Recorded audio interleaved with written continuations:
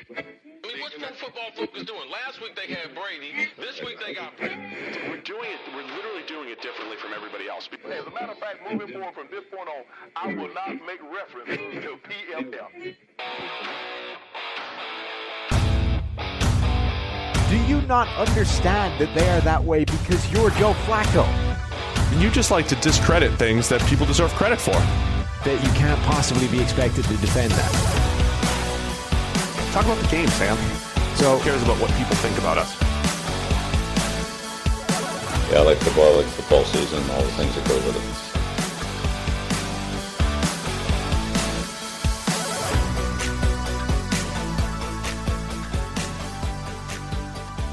it. Welcome into the PFF NFL podcast. Steve Palazzolo back here with Sam Monson, dressed like Sam, but with a little mustache. Yeah, I didn't, if you're going to shave down, if you're going to shave the beard completely, it's going to be grown back. This was a once in a probably lifetime opportunity to see what it's like to be Austin Gale. I've never had a solo mustache before. It's always struck me as a ridiculous look. It is a ridiculous look, as I'm proving right now, but, I'm not going to be doing it again, so stick with it. Why not roll with it for a couple of days? Stick with it all the way through Movember. We got a great show for everybody here. Great show. If you tell everybody it's going to be a great show, they actually believe it's going to be a great show. It's a really important part. Power of positivity. What's that, speak it into existence thing? The thing that Conor McGregor's a big fan of, just, say it and it'll happen. Well, it's going to be a great show. It's going to be a great show, Steve. And people are going to believe it because we're talking power rankings, which everybody loves. We'll do preseason power rankings. We'll get into the Carson Wentz stuff. He's injured. We'll see what happens with the Colts and actually how that affects their power rankings. And we'll go through some of the training camp buzz and all that fun stuff. So it's August, Sam, which means right now, recording on Monday morning, August 2nd, it's game week. Yeah. We have a Hall of Fame game this Thursday night. Game. Yeah, so football is going to actually happen. So we have, if you guys don't know the schedule, Hall of Fame game is this Thursday night. And then next week, we have a full slate of preseason games, Thursday through Sunday. Remember last year, everyone was sort of like, well, what's the no preseason going to mean for regular season action? Is the football going to be worse? Is everything going to look terrible for the first month? And then it's like, actually, preseason might not make one damn bit of difference at all to the regular season. It sort of feels like the Hall of Fame game is like an indictment for the same thing for training camp. It's like, how bad would it be if you just got them in the building, said, here's what we're doing, here are the plays, go out and see how it goes? Because that's basically what happens for the Hall of Fame game. Those guys have been running plays for like a week. I don't want to throw a wet blanket on the excitement of preseason, Sam, because we do have 3 weeks where we're probably going to find some sort of backup safety and overhype him as a key player before he gets cut the last week. I mean, that is a rite of passage here on the PFF NFL podcast. Look at this steal 90-plus grade here in the preseason, and then he gets cut the last week. So we'll do that. It'll happen, right?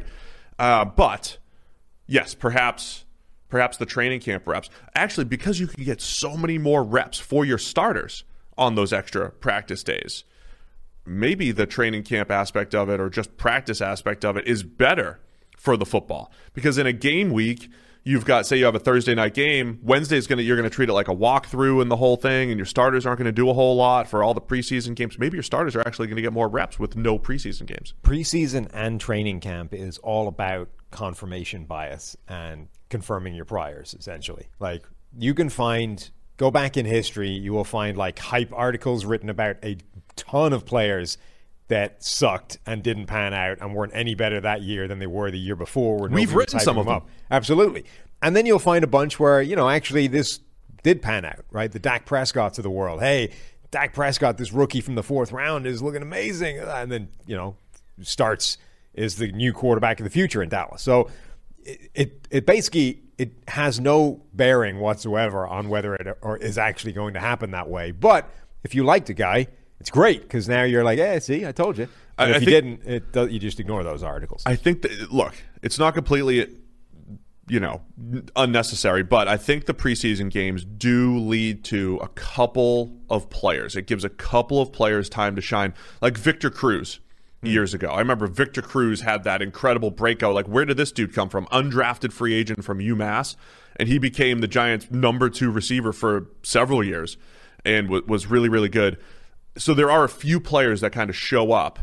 But for the most part, I think, You either have a massive body of work for what a guy did previously, and generally he's going to be a similar player, or you just 30 snaps here and 50 snaps there doesn't really move the needle. Yeah, I mean, I think that's the thing, though. It's all confirmation bias, and selection bias. You can look at the Victor Cruz in the world and say, hey, we saw this because of preseason, and preseason was what propelled him.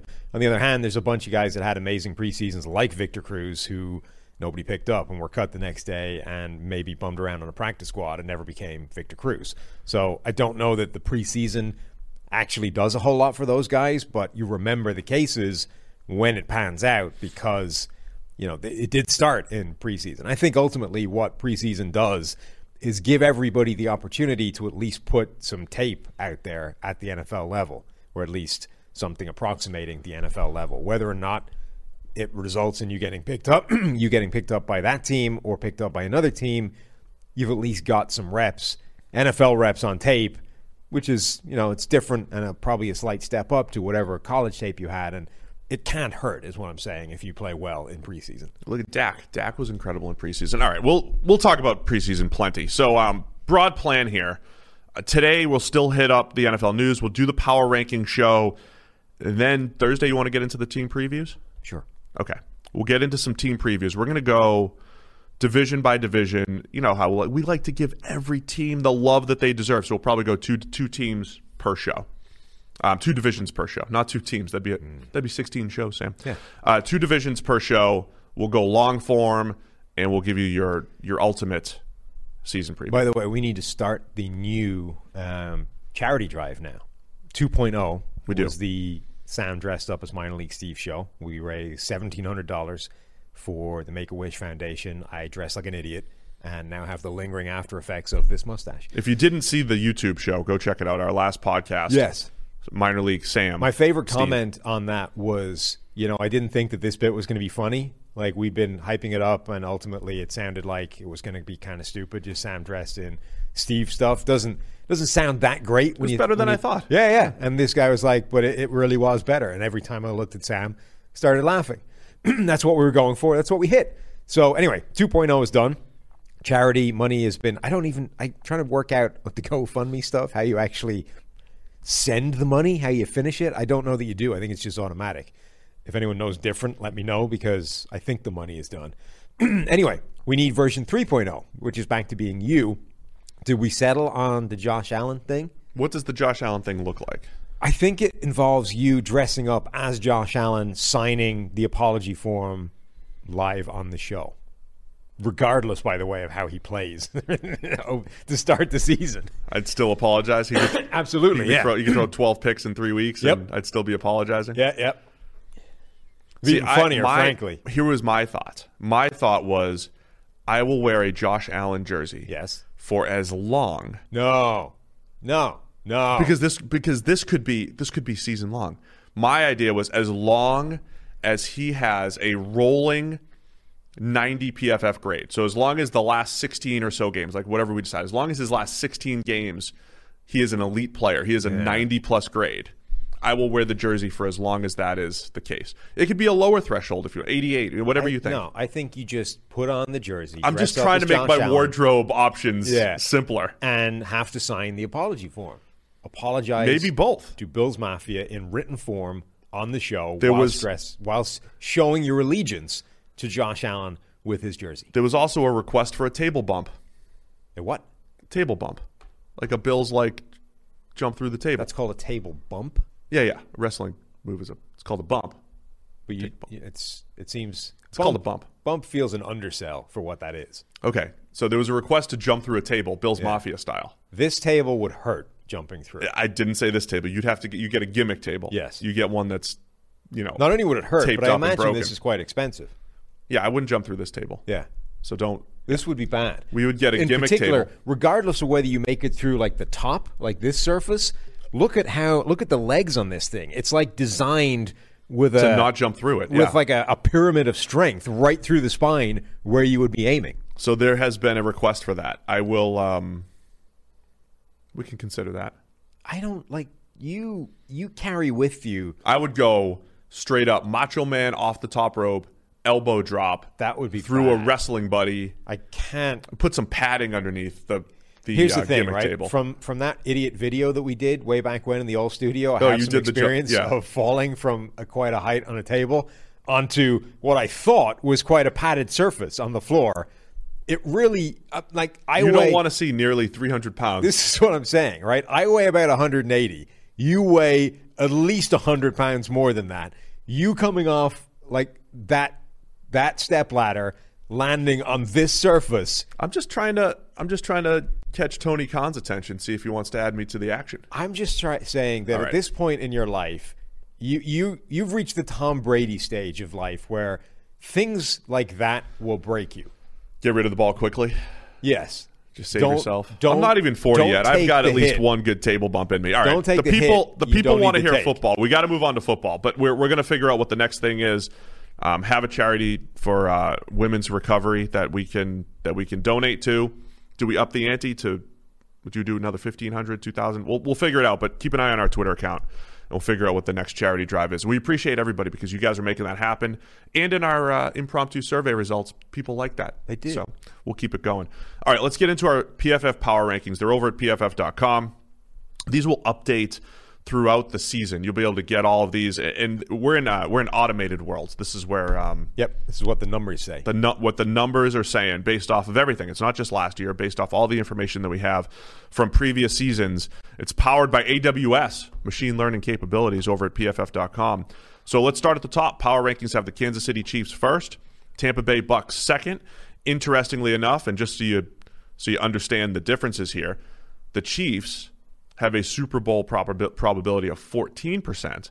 The Bucks are 15%, right? So remember, when you're analyzing how good teams are, that is different from analyzing their chances of winning the division or the Super Bowl. And clearly, our numbers are saying, hey, the AFC is more loaded, in part because 3 of the top 4 teams, by our numbers, are in the AFC. So the Bucks have the highest Super Bowl win probability, but the Chiefs are number 1 in our power rankings. Yeah, and the good news is that, from the famous sort of eye test or smell test or whatever test you want to run alongside the numbers, those are the 2 teams I think everybody's going to have, right? Kansas City, Tampa Bay, in whatever order you want to put them in. I mean, obviously they were the Super Bowl teams last year, but those remain the Super Bowl favorites this year, right? Yeah, and I think that makes sense for a couple of reasons with, of course, the QB-driven league with Mahomes at the top of the Chiefs, the superstars that they have outside, just the 3 years of excellence that they've put together with Mahomes at quarterback, and then with the Bucks, Brady under center, and their entire team coming back, right? The defense that was opportunistic last year. Let's not let the Super Bowl sway us here. The Bucks had a good, solid defense last year. They weren't a dominant defense, but they're all back. And then offensively, like a full year of Antonio Brown plus Mike Evans plus Chris Godwin, Gronk, and all of those guys. Yeah. It really is an example of, hey, we've got the Kansas City Chiefs, which is like 4 guys, and Andy Reid, versus Tampa Bay, who have the strongest roster in the NFL, top to bottom, and have some continuity this year that they didn't have a year ago. So remember, like this time last year, we were rolling into the season saying, Tampa Bay could be really good in the second half of the year, but don't expect it to happen like week 1 when they face the Saints, because everything's new. Tom Brady and Bruce Arians coming together. That's going to take some time to gel. The receivers he's throwing to, he's never thrown to before. We didn't even know he was rocking a torn MCL at the time. But like there was no lead up time to get all this stuff together because they hadn't had any preseason games. The training camps were kind of weird and truncated. All of that's gone now. So now you have the team that is just coming off this run of, 7 straight wins to end the season, plus the Super Bowl, plus Brady being healthy, plus other people coming back. Vita Vea missed most of the season. O.J. Howard didn't play most of the season. Guys like Antonio Brown coming in. It's actually insane how much is going in Tampa Bay's favor this year versus last year. Like the only thing that can hurt them is injury luck, like bad injury luck versus a season ago. Or, of course, the 1 year where Tom Brady maybe just doesn't have it anymore. And by the time finally catching up to him? We don't like using end-of-season splits and all that stuff, right? But with the Bucs, it kind of fits that narrative, right? So they face the Chiefs in Week 12. The great Tony Romo after watching the Bucs lose and go 7-5, fall to 7-5. Tony Romo's like, hey, we're going to see these two teams in the Super Bowl. I think he was just, talking. I don't think he was really believing that or predicting it, but it happened. The Bucs have a bye in Week 13. Now, since their bye week last year, Week 14 through the end of the season, through the playoffs, Tom Brady, 94.1 PFF grade. He's the only quarterback above 90 in PFF passing grade. It was a 93.2. Do you look at that and say that is because of what you're saying? He had more time with the system and the whole deal. They figured it out. Or is it just they did have a run of playing the Falcons twice and the Lions and the Vikings defense, but they made the Super Bowl run. Like, are we going to see a full season of dominance from this offense because it is year 2 under Bruce Arians and with Tom Brady? Yeah, I mean, level of competition always affects that, so that's certainly part of it. But I do think there's a genuine amount, like this was the narrative all last season, maybe just from me, but it was something I was pushing all last season, which is, look, like Tampa Bay, they just need to get to the playoffs.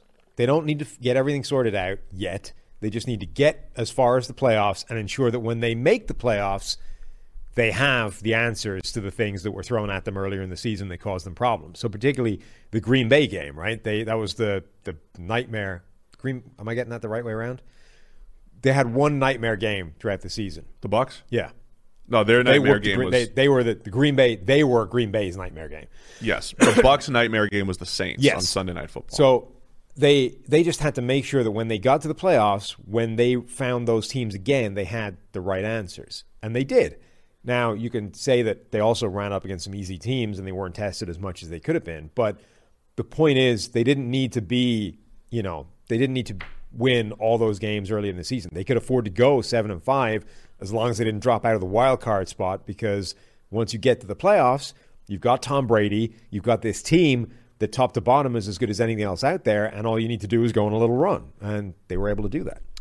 So the Chiefs and the Bucs sitting atop the power rankings. The other thing to consider here when we talk about Super Bowl win probability, the Chiefs being at 14, the Bucs at 15, no other team is above. Well, so the Packers are at 11, but you see a drop off. The third team in the power rankings is the Buffalo Bills. They're at 7% win probability.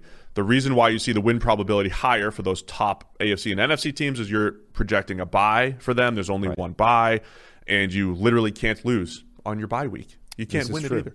And there's always a chance, if you are a wild card team, that you could lose, even if you have a massive advantage. So, again, it reiterates the importance of having the bye, the one team being on the bye. Even though the Bucs went through the wild card rounds, the Chiefs, they didn't have to play that first week, but your Super Bowl win probability is through the roof if you do earn that bye. What are your thoughts in the power rankings here? Again, PFF.com. Buffalo Bills 3, Baltimore Ravens 4, Green Bay Packers 5.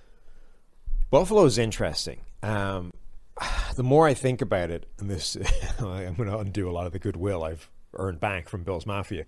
But the more I think about it, the more I think Buffalo is a team that could potentially underachieve this year.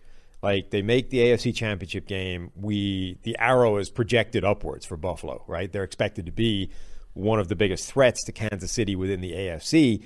Josh Allen just had his breakout season, incredible year.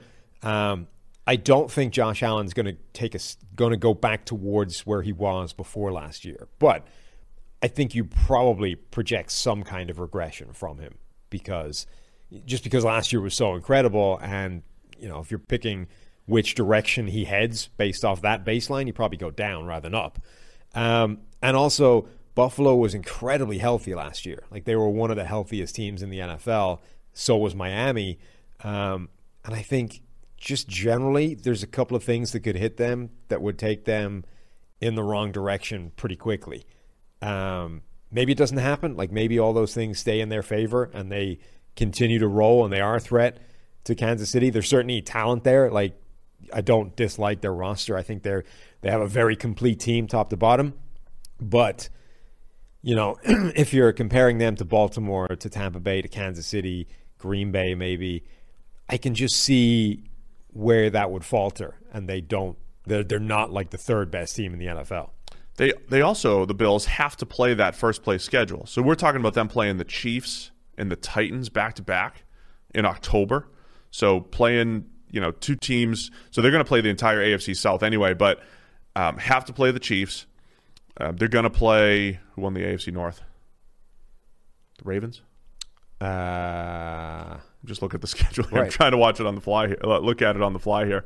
But the first place schedule matters. The Bills also play the NFC South, so they have to play the Bucs late in the season. The Steelers, in fact. The Steelers did one. I'm sorry, Steelers fans. I'm sorry.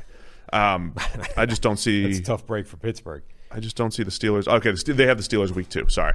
It's because I was glancing at the schedule really quickly and didn't see the Steelers. So either way, first place schedule matters. NFC South has the Bucs. The Saints will still be a tough team. We'll talk about them in a second. Maybe the Falcons could be a little bit better this year, but that matters too when it comes to the Bills. Plus, I think the AFC East is going to be a little bit more competitive. The Jets should be better. The Patriots should be better, and the Dolphins. The Dolphins are the tricky one, who look like a big. They're one of those teams too that look like they got better, but could be a regression candidate just because they were probably 2 or 3, maybe 4 wins better than they. They were I think the healthiest team in the NFL last year. So this idea of we're better this year than we thought we were going to be. There's a big question I think about whether that was actually true or not, or whether they just got healthier than they were expecting to be, or healthier than you generally expect to be. Honestly, if Tua isn't significantly better this year than he was as a rookie, which is, I'm not saying that's not going to happen. I mean, there's every chance he will be significantly better this year. If he isn't, I would expect them to be worse this year than they are last year. Really quick, let's just tell you about our friends over at Fantrax. Why don't you do that, Steve? Yeah, before we get into the rest of our power rankings, because their free fantasy football league manager is the most customizable, easy to use, and feature-rich platform in the entire industry. PFF is gearing up to play our leagues on Fantrax this season. They've got multi-team trades, player salary and contract options, can auto-generate player salaries for your league. What I love is that if you're coming from another site, there's no problem. Fantrax can import all of your leagues completely for free. Sign up and play now at fantrax.com/PFF and get a chance to win a trip to any regular season game this year for you and your entire league. What? Is that real? I'm reading it. I don't know if it's real. So you sign up, go to fantrax.com/PFF, and you can win a trip to any regular season game. I would go to that Patriots-Bucs game. That's supposed to be like the coolest game of all time. I don't know if that's an option, but you and your entire league can go make your league on Fantrax and then head out to a free Las Vegas Raiders game with your buddies. So it would be a Raiders game. Yeah. This is fantrax.com/PFF, the home of fantasy sports. So I would go to a Raiders home game is what I would do. So that's pretty cool. That would be pretty good. I mean, Raiders home games between that stadium, that location, they've got like a nightclub in one end of the stadium, like in an end zone. Have you seen that? There's like a DJ and stuff. I did not see that. And whatever the premium suites are down at that end. That would be a pretty good game to go to. That stadium looks pretty awesome. It's also like literally just across the street from Mandalay Bay, which, is not a bad place to be. It does look great. Back to the power rankings. So the Ravens come in at 4. And so it's interesting with this because the Ravens, another team that they've got that good all-around roster. Last year at this time, they were the best team in the NFL. They were coming off a season where they were the best team in the NFL, but they lost in the playoffs. So, and then for much of last season, looked like one of the teams to beat, and they just kind of took a step back. But they've got a lot of the same pieces, the same power running game, excellent secondary, and many, many additions along the defensive front. The numbers like the Ravens. Yeah, I mean, the Ravens, I think, are a well-run, well-built, well-constructed team and franchise. So they're a long-term contender. You know what I mean? They're one of those teams that are going to be at the top end of power rankings pretty much every single season. And all that remains to be seen is if they can figure out how to get things together in the playoffs, and in particular, if they have an answer to what happens when they get down, because that's been their Achilles heel so far, is when they need to pivot to a drop-back passing style of offense. Lamar Jackson and the system generally just hasn't had the power to make that move. Now, do the additions of Rashad Bateman, in particular Sammy Watkins, are they enough to make that change? Like Bateman, there's some training camp videos of him torching Marlon Humphrey deep down the field for a touchdown. We'll see, but they are going to Bateman? Be... What? They have Bateman? Who torching Marlon? Yeah. Why? What do you think I said? I just didn't hear who you said. Would you pay attention when I'm talking? I'm trying to pull up the Ravens depth chart. When you're part of it, and don't just coast. Somebody was distracted. Don't coast, Steve. Be great every minute of the day. Every minute counts. And you just every sacrifice a minute right there. I think every second through counts. Not paying attention to it. I gave up 60 seconds. So, Rashad Bateman, does he make the difference when they get in those situations? They're a weird team, though, because they almost have to focus on the rare instance it doesn't come along very often. Like, they're going to steamroll most teams using plan A.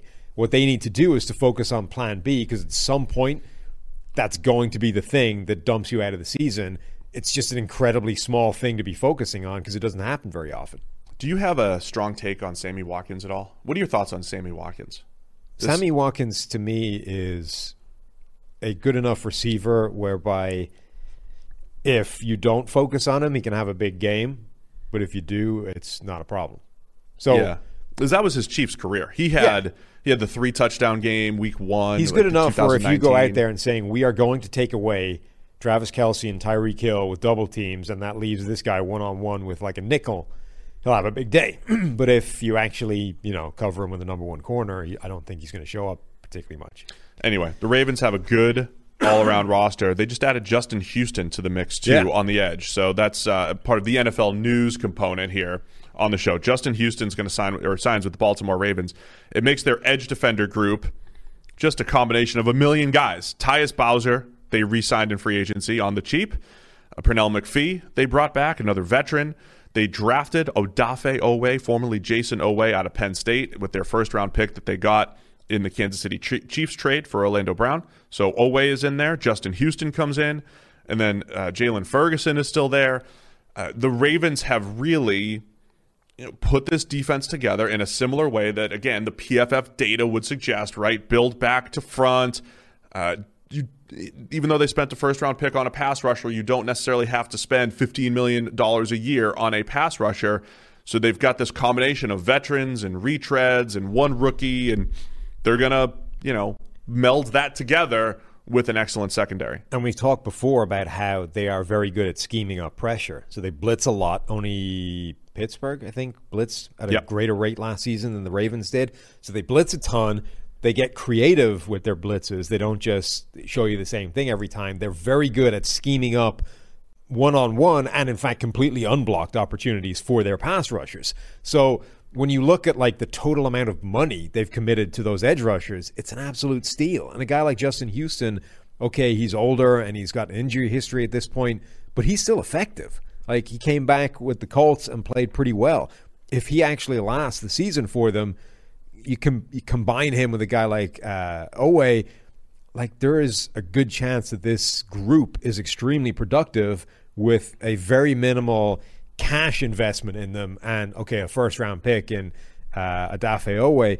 But, like, this is why the Ravens are being talked about as an extremely well-crafted, smartly built franchise, because that's really a clever way of team building. I always have this vision with guys at Justin Houston's point in his career. Remember, he was drafted in 2011, had a 24, and by our numbers, 24 sack season, including the playoffs. I mean, he's had some dominant years as a pass rusher, even most recently in 2018 with the Chiefs. He had an 88.3 pass rush grade, 82 in 2019. Last year was the big drop-off, though, 63.2 pass rush grade for Justin Houston, by far the lowest of his career. But he still rushed the passer over 400 times. That is a ton. I always have this vision for guys at that point in their career. Can you just rush them 200 times? Do you just give this guy a limited workload? Or maybe he's just an early down run game enforcer. Something that Tyus Bowser isn't necessarily great at, right? So Justin Houston could be just a run game component. But I think the Ravens have done a really good job of building depth at key points along their roster. Let's talk a little NFC here when it comes to the power rankings, because the Packers are 5th overall, but they're the second NFC team. 11% Super Bowl win probability is second highest, or third highest in this entire group. So even though they're 5th, third highest win probability. But as far as the NFC goes, the Saints are at 7. I think, a remnant of just their roster, right? It's saying we've seen them win without Drew Brees because the O-line is good, because the defense is good. This would be the one place I would really question the Saints. And I don't know if this factors in Michael Thomas maybe not playing or whatever it is, but I would question the Saints at 7, questioning ourselves. But the NFC is kind of all over the place, right? I'm sorry, did I skip the Rams? Rams are at 6. Saints are at 7. 49ers are at 9. Seahawks are at 10. So maybe the NFC is not top-heavy, but I think the Rams, maybe the Saints, the 49ers, the Seahawks, that next group, very interchangeable. I think when it comes to the NFC, any one of those teams could emerge and be the hypothetical third best team behind the Bucs and the Packers. The Saints are going to be fascinating to see what they're like this year because Sean Payton, I think, is still one of the best head coaches in the NFL. They do have a lot of talent on that roster. They always have this weird volume of turnover year to year because of the way they play the cap, but there's still a lot of good players there. They have a great offensive line. They have some good, obviously guys like Alvin Kamara there on offense. Defense has got talent top to bottom, but now they don't have Drew Brees. And it's, they've been essentially they've been like a dynasty, but without winning anything, if that makes any kind of sense. They've been perennial contenders during the tenure of Drew Brees and Sean Payton because that combination has been so potent. Now, Drew Brees in the last couple of seasons has missed games, and they've still won with Teddy Bridgewater or Taysom Hill or whoever it is at quarterback. Can that last beyond a cameo? Like, can that last if one of those guys has to be a 16, 17-game starter now? Or do the wheels just completely fall off if that has to last more than a couple of weeks when people aren't really, don't have a body of work preparing for it? That, I think, is going to be a fascinating question because Payton is unquestionably an excellent head coach and play caller and offensive schemer and all those things, but does that only take you so far if Taysom Hill or Jameis Winston is your quarterback? And how much is he going to adjust to his quarterbacks, to his roster, right? If Michael Thomas is hurt, we've talked about this a little bit, and we'll do it in our team previews. It's a very rough group of pass catchers. And also, like, what do the adjustments even look like? I mean, I really think it's a Taysom-led offense where it's run game heavy, that's what and I've it's been saying. Deontay Harris over the top, and taking. It's a Ravens-esque type of offense where it's vertical shots. And I'll say this, right? I mean, we've spent months having the same takes, essentially, right? So if you've listened to the podcast all offseason, you might hear us repeat ourselves a little bit because things haven't changed. Yeah. Right? Things haven't changed since February. The thing I get most excited about with training camp and even the preseason and then early season is we do get surprised. Right? I'm open to surprises, right? So for the Saints, if Marquez Callaway is awesome. And look, he had spurts in the SEC at Tennessee where he looked like a future first-round wide receiver. I'm not going to completely say Marquez Callaway can't be good or Adam Troutman can't be a legit number one tight end. Troutman looked good last year. Yeah, I mean, Troutman could be good, but I'm just saying, much like the Steelers' offensive line, when you're relying on, well, this guy needs to step up, and this guy needs to step up, and this, you're just relying on things that guys that haven't done it before. Can they do it? Sure. When you need to write out a list of things that could go your way, they're probably not going to. Some of them will, but it's like the number of, if you have to write out a list of the number of things that all could potentially break your way to create this scenario where you're really good, you're probably not going to be really good.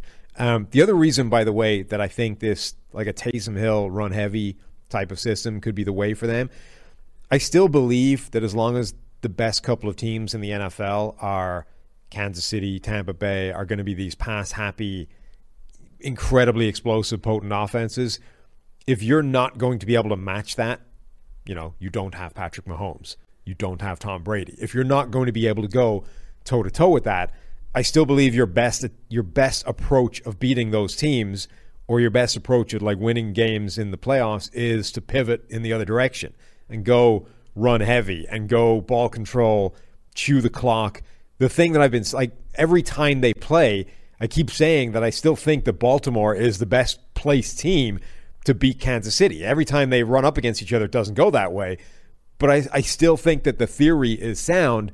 So for a team like the Saints, I think that's their best approach. And I think that's why the Patriots are swinging back in that direction. They're going, look, we no longer have Tom Brady.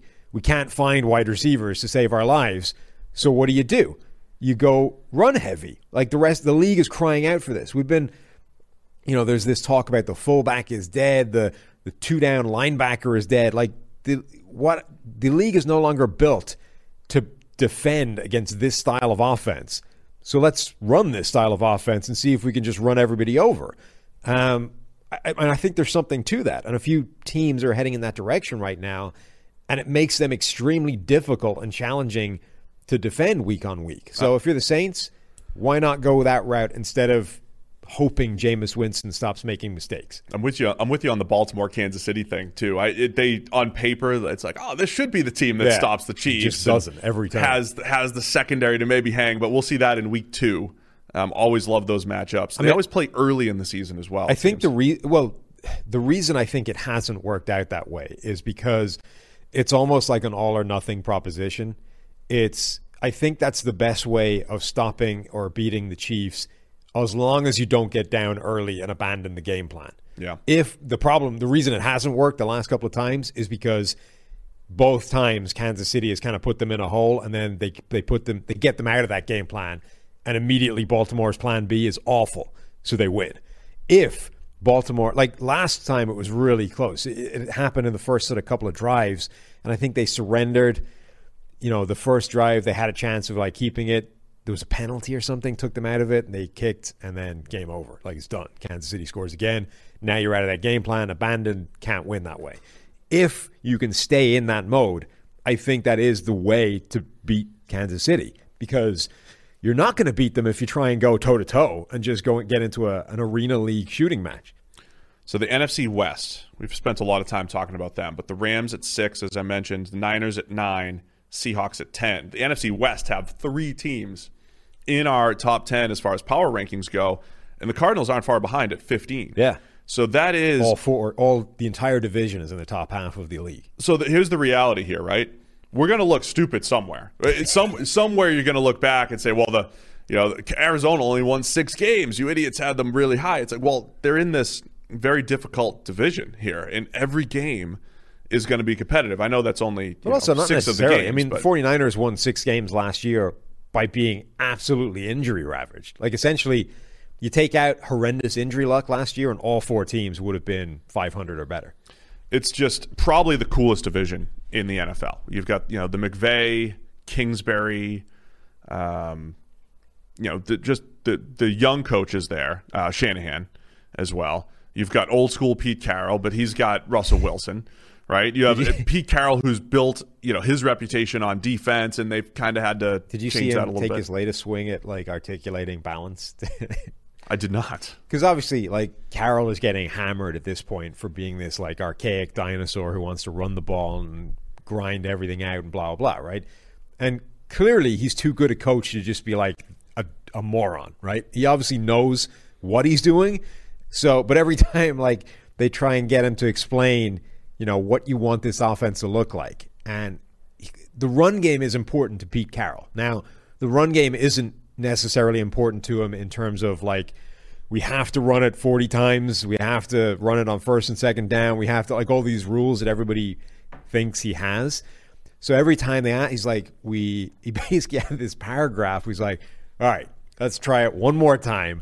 I want this offense to be balanced. And by balanced, I mean, and like literally tried to walk everyone through it like he was a school teacher talking to children, who was trying to explain like what he means by run, pass, balance. So I think the way I describe it's perfect. Oh, okay. How's that? Fine. I'll help you. Coaches, I'll write your press conferences for you. You want to have answers to what the defense is given. That's it. That's the gist of it. You want to have answers. I think when things go wrong is when you do have the mentality of, I gotta have this, and I gotta have X number of runs, I gotta establish it on first and second, whatever it is, right? When you just have to have answers. Okay, so using run heavy teams in reverse, I always mention the Patriots and the Ravens. They have not, with Cam Newton under center in New England and with Lamar Jackson with the Ravens, they haven't always had the answers when teams take away the run. So their balance is lacking in the pass game. The only place I think that Pete Carroll might be, quote unquote, wrong is that he does seem to believe that it is necessary to prove you have the threat of a run game so that later in the game, if you need it, it's there, right? So this idea of, what's the flaw in the run and shoot in the 90s? It's like, well, when they get up late in the game and you need to run the 4-minute offense to chew the clock, they can't run the ball. Pete Carroll seems to believe that you do need to prove to a defense that you can run the ball earlier in the game so that late in the game it's effective. Whereas data would say that just isn't true. You don't need to have like a weight of carries earlier in the game. You can either run the ball or you can't. No amount of like proving it to a defense earlier in the game or establishing it early in the game actually makes a difference to that or not. So where I think you're right is where you say, look, you just need to be able to do it, right? If you get late in the game, it's 4 minutes to go. Now, honestly, I think there's an argument that you don't even need that. Like, if you've been able to move the ball and put up points and succeed, I don't really see why you need to. I know that stopping the clock is an issue, but ultimately, if you're efficient enough to put yourself in a position of leading, you probably don't need to like pivot to this 4-minute ground control offense. But even if you do, just first downs and running clock are the most important thing. But even if you do, you don't need to do it earlier in the game. As long as you can do it, you can do it. It doesn't matter that you've established it or proved it earlier in the game. Just be able to bring that out in the fourth quarter with 4 minutes to go, and you're good. Yeah, because the thing about the 4-minute offense, now that we're going on all these tangents, right? The defense knows you're going to be trying to run it. Right. So they go 8-man box. So you don't have to just, I'm going to run power into 8-man, I'm going to run. You can go back, you can go into the gun, and you can run your normal zone read type of stuff with a bubble screen. And if the bubble's open, you chuck the bubble and you pick up 3 yards through a bubble screen, not necessarily through running. So it still comes back to the math is my point, right? If there are too many guys in the box, you could still swing it out to the perimeter and keep the clock running. So it's having answers. It's all about having answers to what the defense throws at you. That, I think, is the biggest thing. And the other thing that I'll repeat all season, there's probably something deep down in Pete and the Seahawks front office that says, 2015, we put it in Russ's hands. Things didn't go so well. 2017, I think it was, where it was a Russell Wilson-driven offense and it didn't go so well. And last year, it started out hot. First half of the season, let Russ cook, and he's going to set the passing touchdown record, and it fell apart. Yeah. So I think those things, they remember those things, and I think they stick in their brain a little bit more because they've lived it. I wrote this article on PFF.com at the end of last week. Russell Wilson is a very, very strange quarterback. He's an enigmatic quarterback who, the conversation is all about let Russ cook and how much, essentially volume, right? How much do you let Russell Wilson pass the ball? But I think if you look at how he plays the game, it's a much more interesting conversation than that, because you have to start questioning, how do you allow him play the game? Because so Wilson is one of the best quarterbacks in the NFL, not under pressure, when kept clean. He's even better versus everybody else when he's under pressure, but he takes too much pressure. And because of that, overall, his efficiency drops to like 12th, right? Because the balance is wrong. Every quarterback in the NFL is worse under pressure. So if a quarterback takes more pressure, it doesn't matter if relative to everybody else, he's better under pressure, because you need to take less pressure in order to be good overall. So Wilson overall drops to like 12th in terms of just general efficiency because he invites too much pressure. On the other hand, over the last few years, he leads the NFL in big-time throws. He is second in the NFL in turnover-worthy play rate. So he doesn't make big mistakes. He makes a ton of huge plays, and he does a lot of that because he's able to run around, extend plays, and change the picture of a defense, right? Essentially adjust how they're defending. So, but overall, that's having a detrimental effect on like the basic down-to-down efficiency of that offense. Now, how much of that is Russell Wilson needs to play that way because he's 5'11" and can't really see over the 6'5" dudes, and and the offensive line isn't amazing, so the pocket is constantly kind of squeezing in on him, even if it's not collapsing. How much of it is necessary, and how much of it is like Russell Wilson just feels more comfortable in that chaos because he's a good quarterback under pressure? So you're in this weird world where, do you let Russ cook and say, do whatever makes you feel happy because you make a ton of big plays and we want those in the offense, those are important. You don't make a ton of huge mistakes. But in doing that, you're essentially endorsing a lot of the small mistakes he's making, right? So the fact that it is a less efficient system, it does result in him taking a lot of sacks, which are bad plays, but not as bad as turnovers. It's just this complicated thing. Or do you say, actually, we need you to start playing more within the structure, because even though you're less comfortable doing that, and even though you might make a few less big plays, it's more efficient overall, which I think is the thing that they're trying to shoot for, right? Now, they might be trying to drive there by essentially just taking volume off his plate and saying, just throw the ball less. Maybe they need to change how he's throwing the ball. Yeah, I mean, that's what I think we're going to see this year, is the how. Because you articulate that extremely well.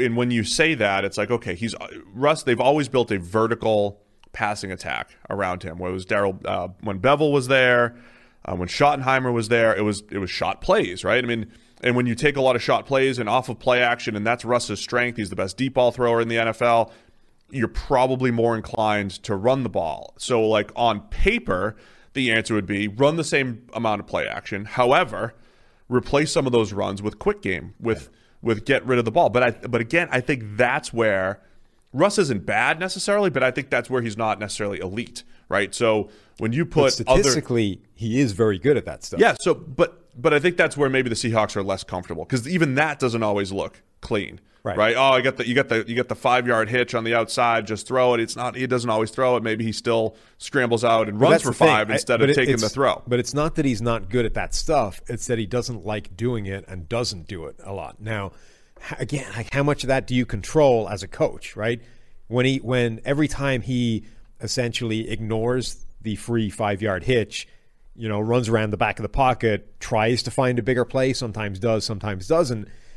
Are you coaching him against that? Are you, when he comes to the sideline, saying, why didn't you take the hitch, right? Or are you saying, that's Russ, let Russ be Russ, it works out most of the time, he makes a lot of big plays, let's leave him be? Because if you're doing the second one, everybody right now is contributing to this overall lack of efficiency, or not, lack of efficiency is the wrong word, because they're still a good offense, but there's just a ceiling that's not being reached. Yes, this meat left on the bone by not maximizing what you could be doing. Or are you actually, like, trying to push him in that direction and he just isn't? Like, because that's almost a more difficult problem to solve. And this goes back to having answers for me.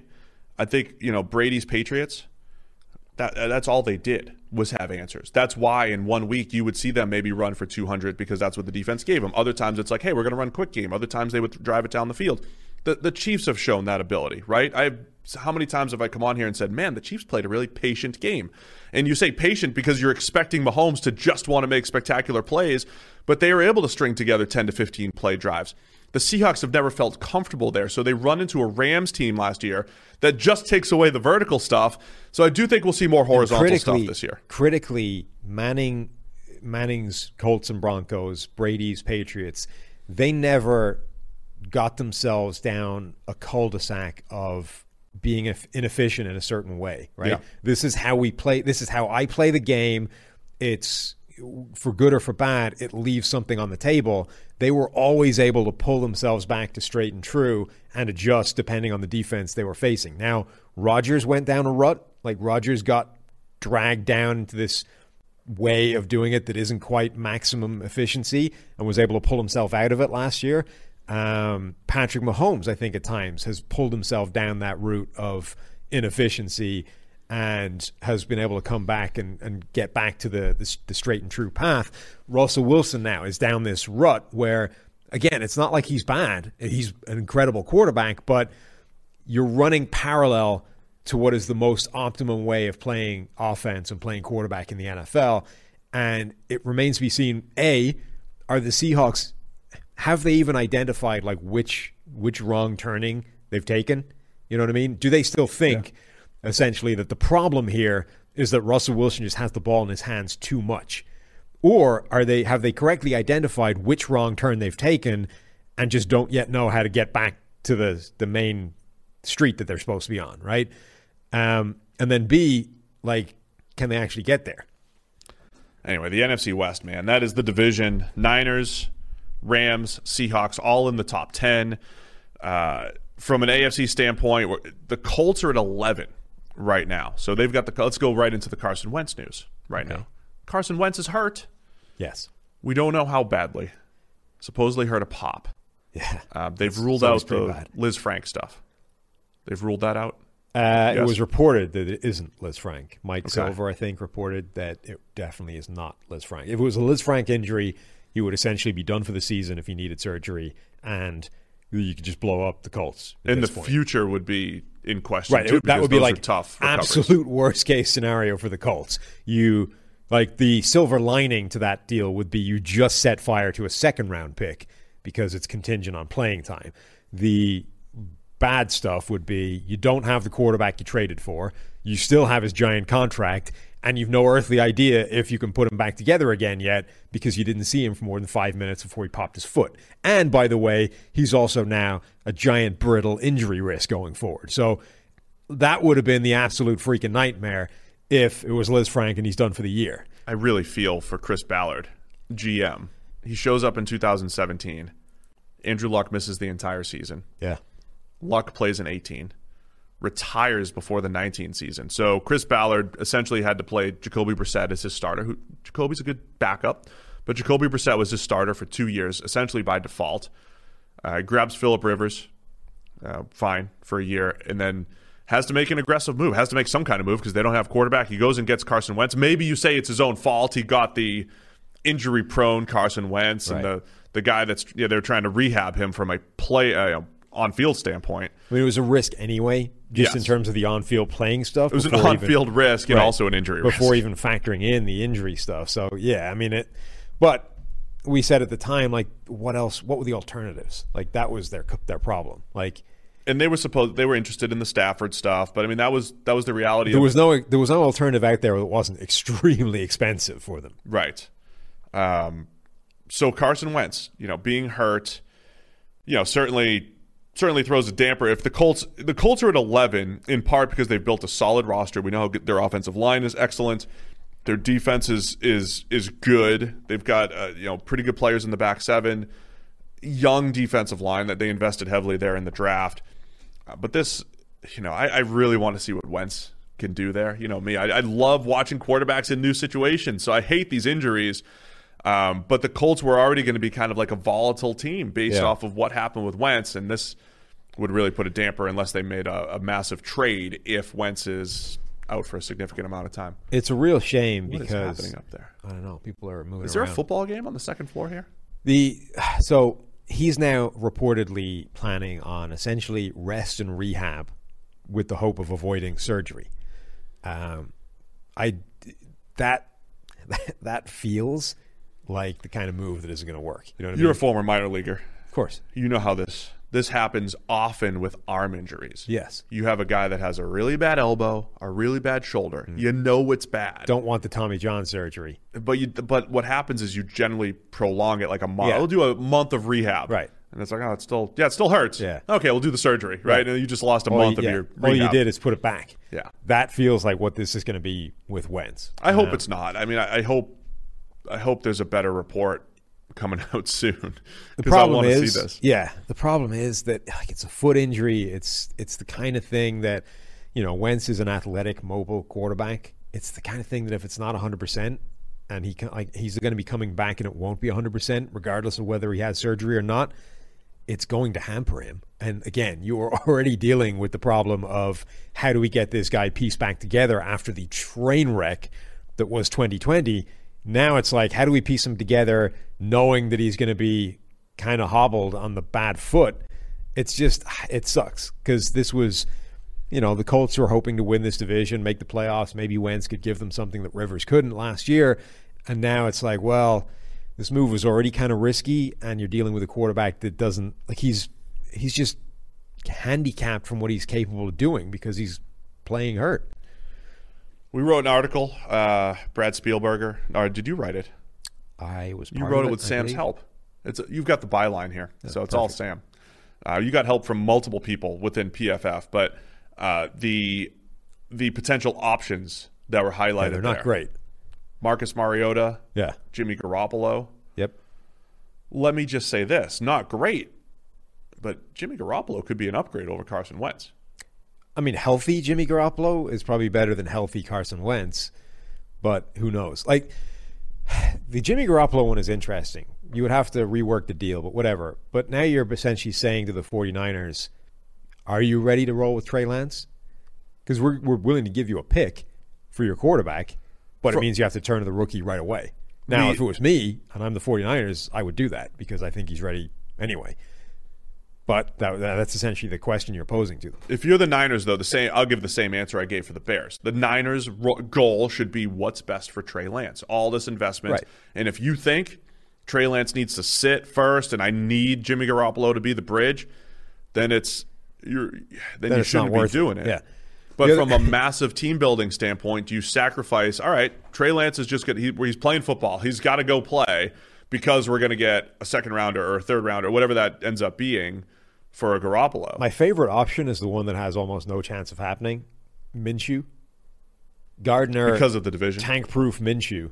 Well, not just, because of the division and because it would be the act of essentially saving like a team that would be screwed otherwise. You know what I mean? Right. So not only are you like, sometimes you can see these trades within the division. It kind of makes sense because it's like, it's not much to us and it's not much to them. And sure. But this would be like the Colts right now are screwed. They believe they're not screwed by getting your backup quarterback. That's completely transformative, both to you and them. So I just don't see any real way that happens. But Minshew, behind like arguably the league's best offensive line, with some talent around him, that would be fun. Still some questionable playmakers in Indy, but we've seen Minshew, do pretty well with the Jaguars having bottom 5, bottom 8 groups of playmakers over and the last a bad offensive line. In a bad offensive line. That is the most intriguing thing about Gardner Minshew for me. I'm not saying he's going to be a superstar or anything like that. I just think he's had success in a less than stellar situation, and that means something for a guy that was a former 6th-round pick. Absolutely. Nick Foles has been thrown out there with the Frank Reich connection. That would just be funny. More Nick Foles data points. Can you imagine? I live for Nick Foles data points. Can you imagine how much it would mess with Carson Wentz's head if they bring in Nick Foles? Remember, Carson Wentz, this is a guy who, we were like, oh, don't worry, the Jalen Hurts 2nd-round pick won't be if he's your quarterback of the future, it won't screw up with his head too much. Like from the second Jalen Hurts was drafted, Carson Wentz became a basket case and fell to pieces. Now you're bringing in the guy who came in for the injured Carson Wentz the first time and led the team to the Super Bowl, won the ring that he got a ring, but you know what I mean. Won the championship that you didn't yourself actually win. Now comes in to in relief of you injured again. Carson the Wentz dude would fall apart. Can we just put to bed the idea that the big strapping man, the big huge quarterback who's 6'5", 240 size does not equal durability, is the most durable guy? Yes. Carson Wentz, Andrew Luck, Cam Newton, and actually the data Big says Ben, the opposite. Joe Flacco, all of these guys, the guys with the prototypical big durable body, they get hurt. This is why I'm saying you shouldn't jump else. through a table. The data actually says the opposite, right? The larger you are, the more chance you have of being injured. But that's a little survivor bias, I think. Well, yeah. I mean, it's not. The reason for that is not because they're inherently more brittle. The reason for that is because they play with a style that typically gets them hit more. But the point is, just having a large body is not going to mean your quarterback survives. If your quarterback doesn't play in a way that protects him, he's going to get hurt. I don't even. Again, I think it's all playing style. I think it's all about the hits you take. That's my point. When Cam Newton had his foot injury a couple years back, it was because he was trying to extend a play that he shouldn't have taken. Jimmy Garoppolo has been hurt twice in his career because he tried to extend a play that he shouldn't have. He blew out his ACL when he's trying to make one extra move along the sideline. His shoulder injury with the Patriots was he could have thrown it away a second earlier, but he waited till the last second and ended up taking the hit. Playing style, for the most part, leads to a lot of this stuff. Then there's some freak stuff, too, that kind of adds up, whatever. But and this could be a freak injury for Did you see Wentz. the move they made, by the way, at quarterback? Who did they take? They signed Brett Hundley. Oh, I did not see that, no. Yeah. That, to me, suggests that this is not, a long-term thing. Like, you're not rolling with Jacob Eason, Sam Ellinger. Yeah. For some reason, I keep wanting to call him Jake Ellinger, who's like a old linebacker or something. Anyway, Ellinger and Brett Hundley. Like, you're not rolling with that trio if you think Carson Wentz is done for the season. Yeah, Jake. I think Jake passed away. Yeah, so Jake is his brother who passed away recently. Sam's. Oh, really? Yeah, so Maybe that's why that name is sticking out. I just wanted to confirm. So I think the fact that they signed Brett Hundley means that at least the Colts think that this is not, a long-term thing, that they're hoping to have him back. Maybe he'll miss a few weeks, and then October is where you get Wentz. The one that I'm kind of intrigued by, though, is this idea of Jacob Eason as a starting quarterback, because Eason is another big-armed, big-bodied, toolsy type of quarterback that never really put it all together in college, but was a guy a lot of people liked in the draft process, in part, I think, because there's been this run of toolsy quarterbacks showing up really well. And anybody that was, a rookie last year is all dealing with the same negative circumstances of no preseason to show anything, weird training camp, Zoom calls to install things and all that kind of stuff. I'm not saying it's going to work out, but at the very minimum, giving Jacob Eason like a full training camp's worth of reps with the ones and potentially like a full preseason running with the first team is, I think, not a bad thing to roll with. I'd be intrigued to see how that works out. I do really want to see Jacob Eason in the preseason. The difference between him and Justin Herbert and Josh Allen is just he doesn't have the same level of athleticism. He's got the arm. Eason and Felipe Franks have two of the best throws we've seen in the PFF college era, during college, obviously. Jacob Eason got one behind the defense for a game. I think they were both against Tennessee. Behind the defense, like 60-plus yards in the air for a game winner, which I thought was incredible. And then Felipe Franks topped him with like a 70-yarder behind the defense at Tennessee. But they're similar, 6'5", 6'6", cannons for an arm. Felipe Franks also doesn't have the best athleticism. But Eason can chuck it around. But to your point, he was never uber productive in college and actually got beat out by Jake Fromm, who's the opposite, not the most physically talented, but just a better QB. Yeah, I'm not saying it would work out. I'm just saying that that's an intriguing guy to see suddenly get a chance essentially to be the starting quarterback for a while. Jacob Eason data points. But I'm really rooting for Nick Foles data points. Nick Foles data points? I'm rooting for more. Did you not have enough data points last year? Are you still on the fence with Nick Foles? Like, he's got the most ridiculous two stretches in NFL history. A full 2013 season in a 2-game stretch in the playoffs. Yes. Does he have one more of those in him? Is there a third stretch? And can I connect the dots on why those happened? Well, that's the bigger question. One was Chip Kelly taking the league by storm, and then Chip Kelly, what you essentially want is you want Nick Foles as your backup quarterback, so that if your starter goes down in the playoffs, you hope that he can string back the 3 games that win you a Super Bowl again. It was just the weirdest thing, too, because in 2013, it's like Chip Kelly has Michael Vick. Michael Vick was a couple seasons removed from being an MVP candidate under Andy Reid. And then it's like, wow, Chip Kelly has Michael Vick. And then they destroy the Washington football team in the first. Oh, my gosh, Chip Kelly and Michael Vick are going to break the league. And it turns out it was actually Nick Foles took over and broke the league that year. Or at least broke stats. At least broke the stats in the league. Anyway, so the Colts, they're 11 in our power rankings, which I think would change if we knew that there was a significant injury to Carson Wentz. Let's go to the bottom of the power rankings quickly here. Detroit Lions at 32. Yeah. Texans at 31. Eagles at 30. Jaguars at 29. Detroit being worse than Houston is harsh, I think. I'm telling you, Houston's in this weird – I don't know what we're doing with their quarterback situation. He's playing safety in training camp, but just I'm saying, to chew up space. For our projections, I don't know what we're doing for that. But there is this weird world where if Deshaun Watson was under center for the Texans, I think they're better than they were last year. Like, the overall roster probably takes a step forward. Does it?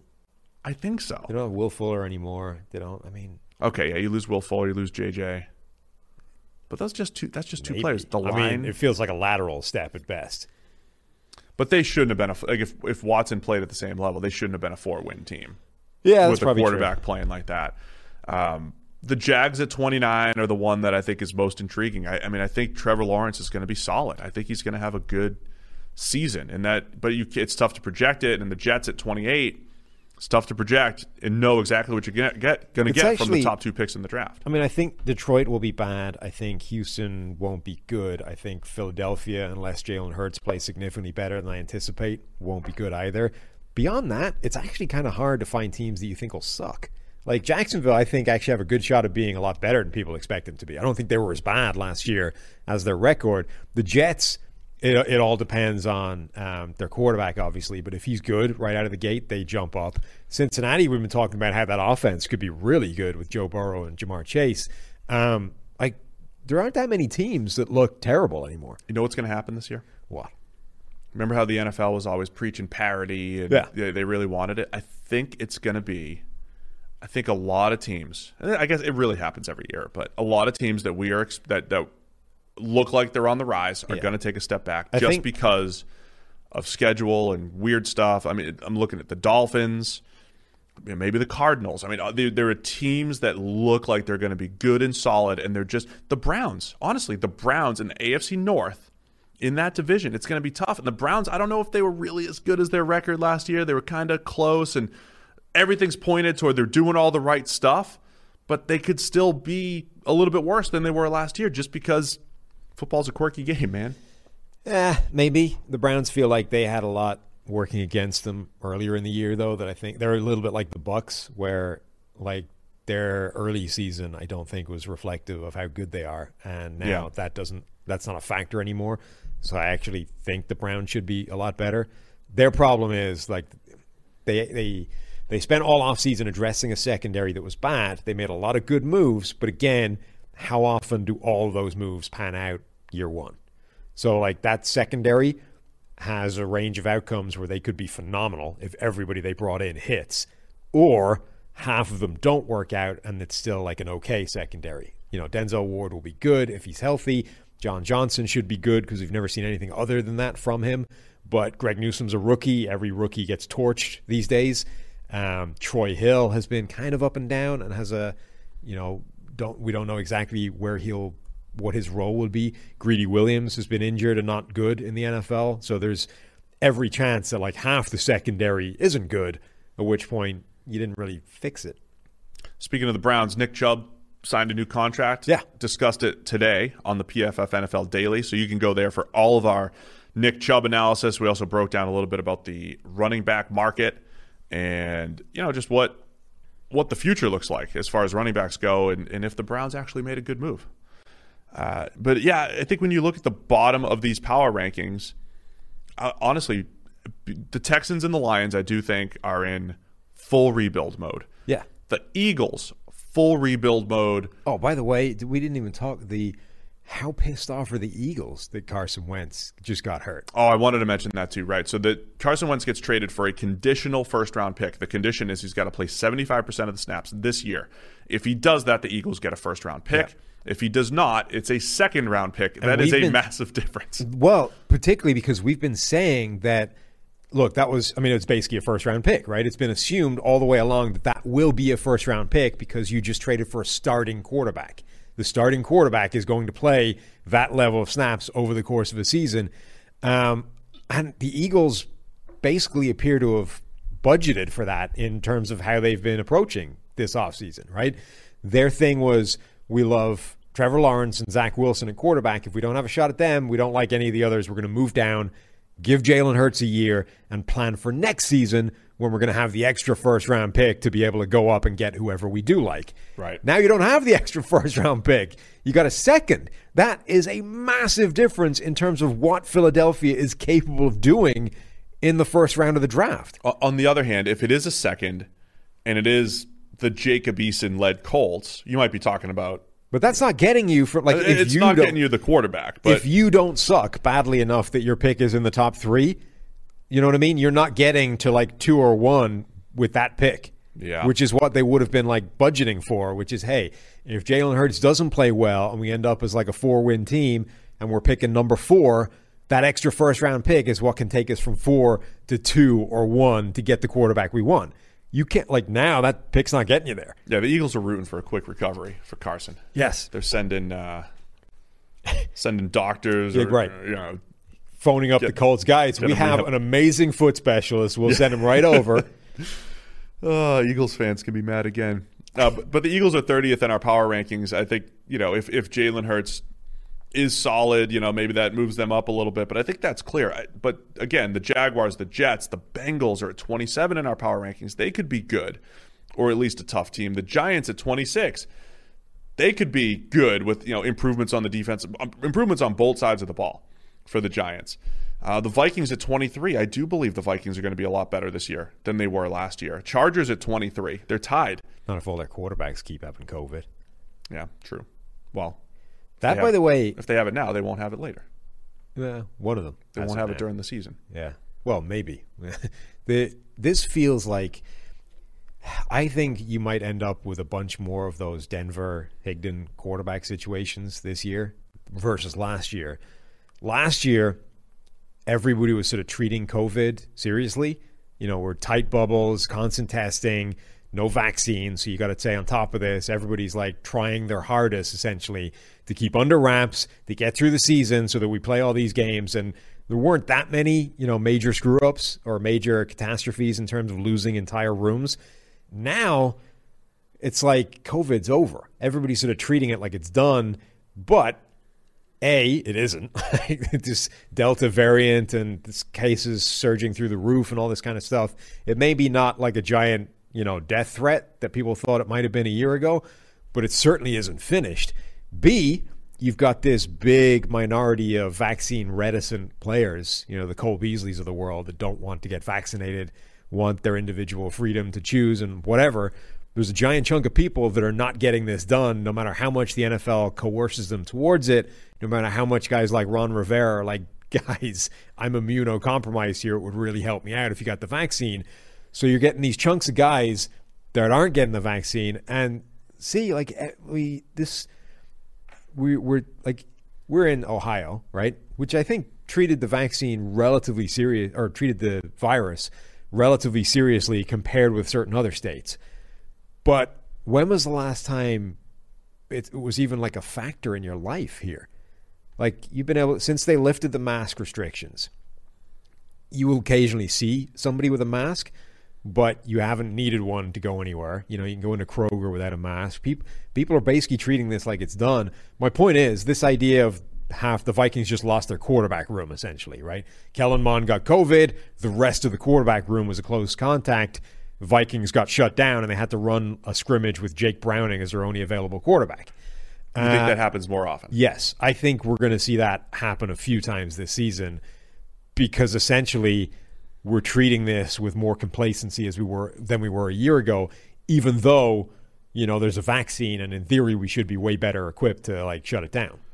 Yeah, it's just another storyline for the 2021 season. Just seeing if that affects, how that affects teams, and the NFL is certainly doing everything they can to try to prevent that. So right. We'll see what ends up happening this season, and hopefully all goes well.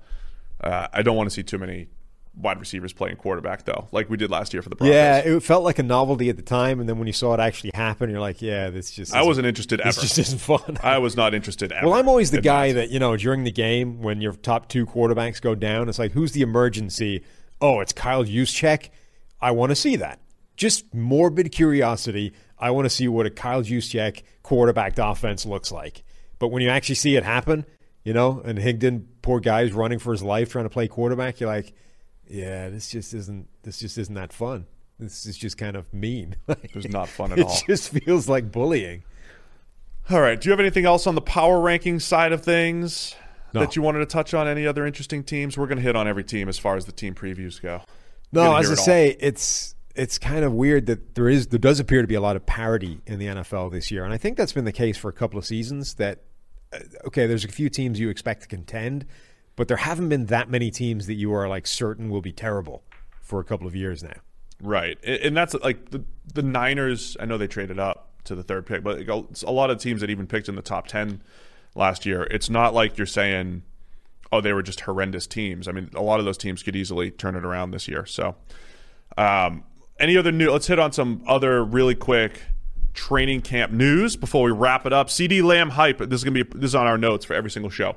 Hype up CD Lamb. Yeah. Go ahead, do it. Oh, it's your guy. Hype him up. He's the guy who so far in training camp has been making all the highlight reel catches. Odell Beckham one-handers in the back of the end zone. Generally appears to have just been mossing everybody. So CD Lamb, I can't remember if I actually like officially put this on record, but CeeDee Lamb I think was my number one receiver last year, even though Jerry Jeudy is where my heart belongs.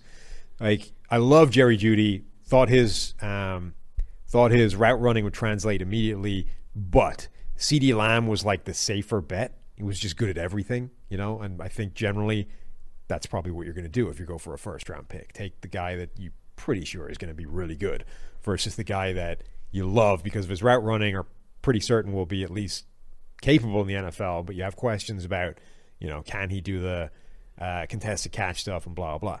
So I had them as like 1 and 1A, I think, but I'm pretty sure I had CeeDee Lamb as my number one. Anyway, we've sort of lost in all this after the rookie years. Justin Jefferson was incredible, and it's like, well, he's the best guy from that draft class.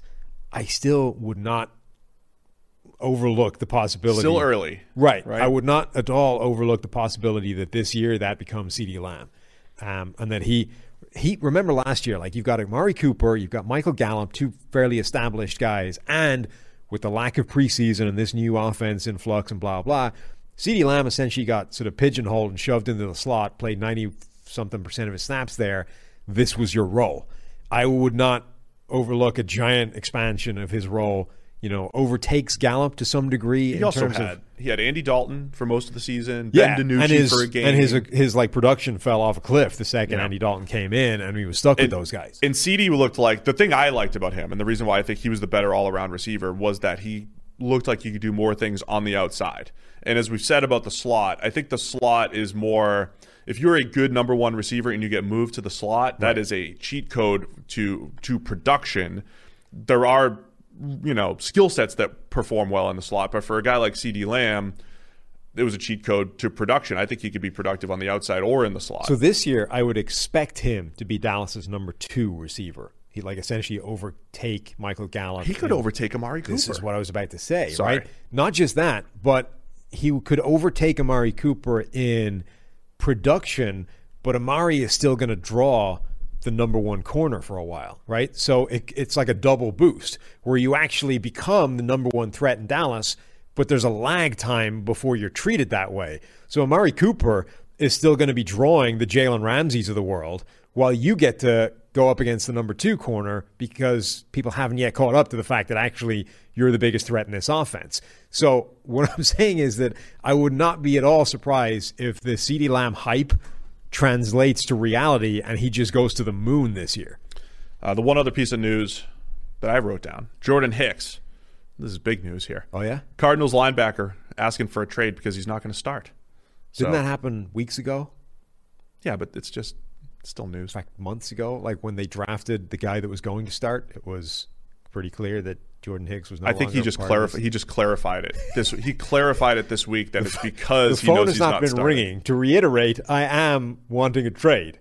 Yeah, I think he was just reiterating why. Okay, he wants a trade because Isaiah Simmons and Zaven Collins are in there. So it's another one of those things where, like, I look at the depth chart, I'm like, awesome, that's cool. They've got, Hicks is a good player, and Collins is a good player, and Simmons is a good player. It's all going to work, but then they want out. It's like the Howard thing, right? It's just really hard to maintain rosters. We talk all the time about, constantly keep loading up at a specific position because it makes you really strong and have incredible depth there.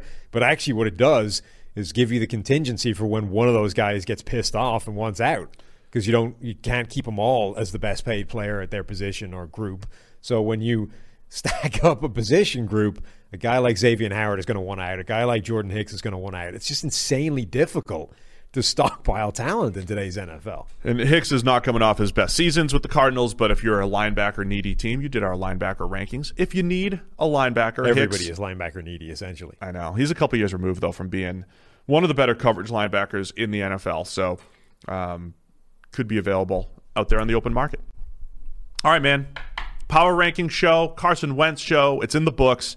We're going to start our team previews, and then we'll make a decision on. We're going to be going to 3 shows per week during the season, but we'll probably start at some point here in August.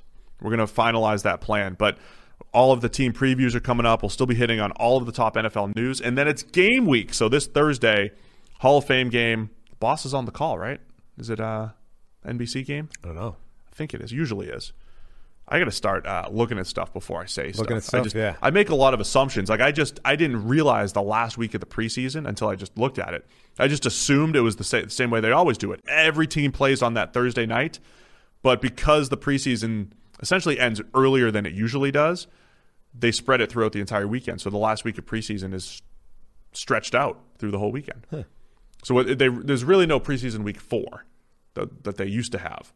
They just took preseason week 3 and then it's also so finished. Stretched out now. There's almost no gap between any of them, right? It's just like this constant run of preseason games for like 3 weeks. I don't think there's Wednesday games. But that's what I'm saying. Almost. Otherwise, it would be Tuesday and Wednesday. Otherwise, it would be a complete run. Oh, that was the best part of the 2020 season. Just a couple random Tuesday and Wednesday games mixed in there. All right. Well, thanks to everybody for tuning in.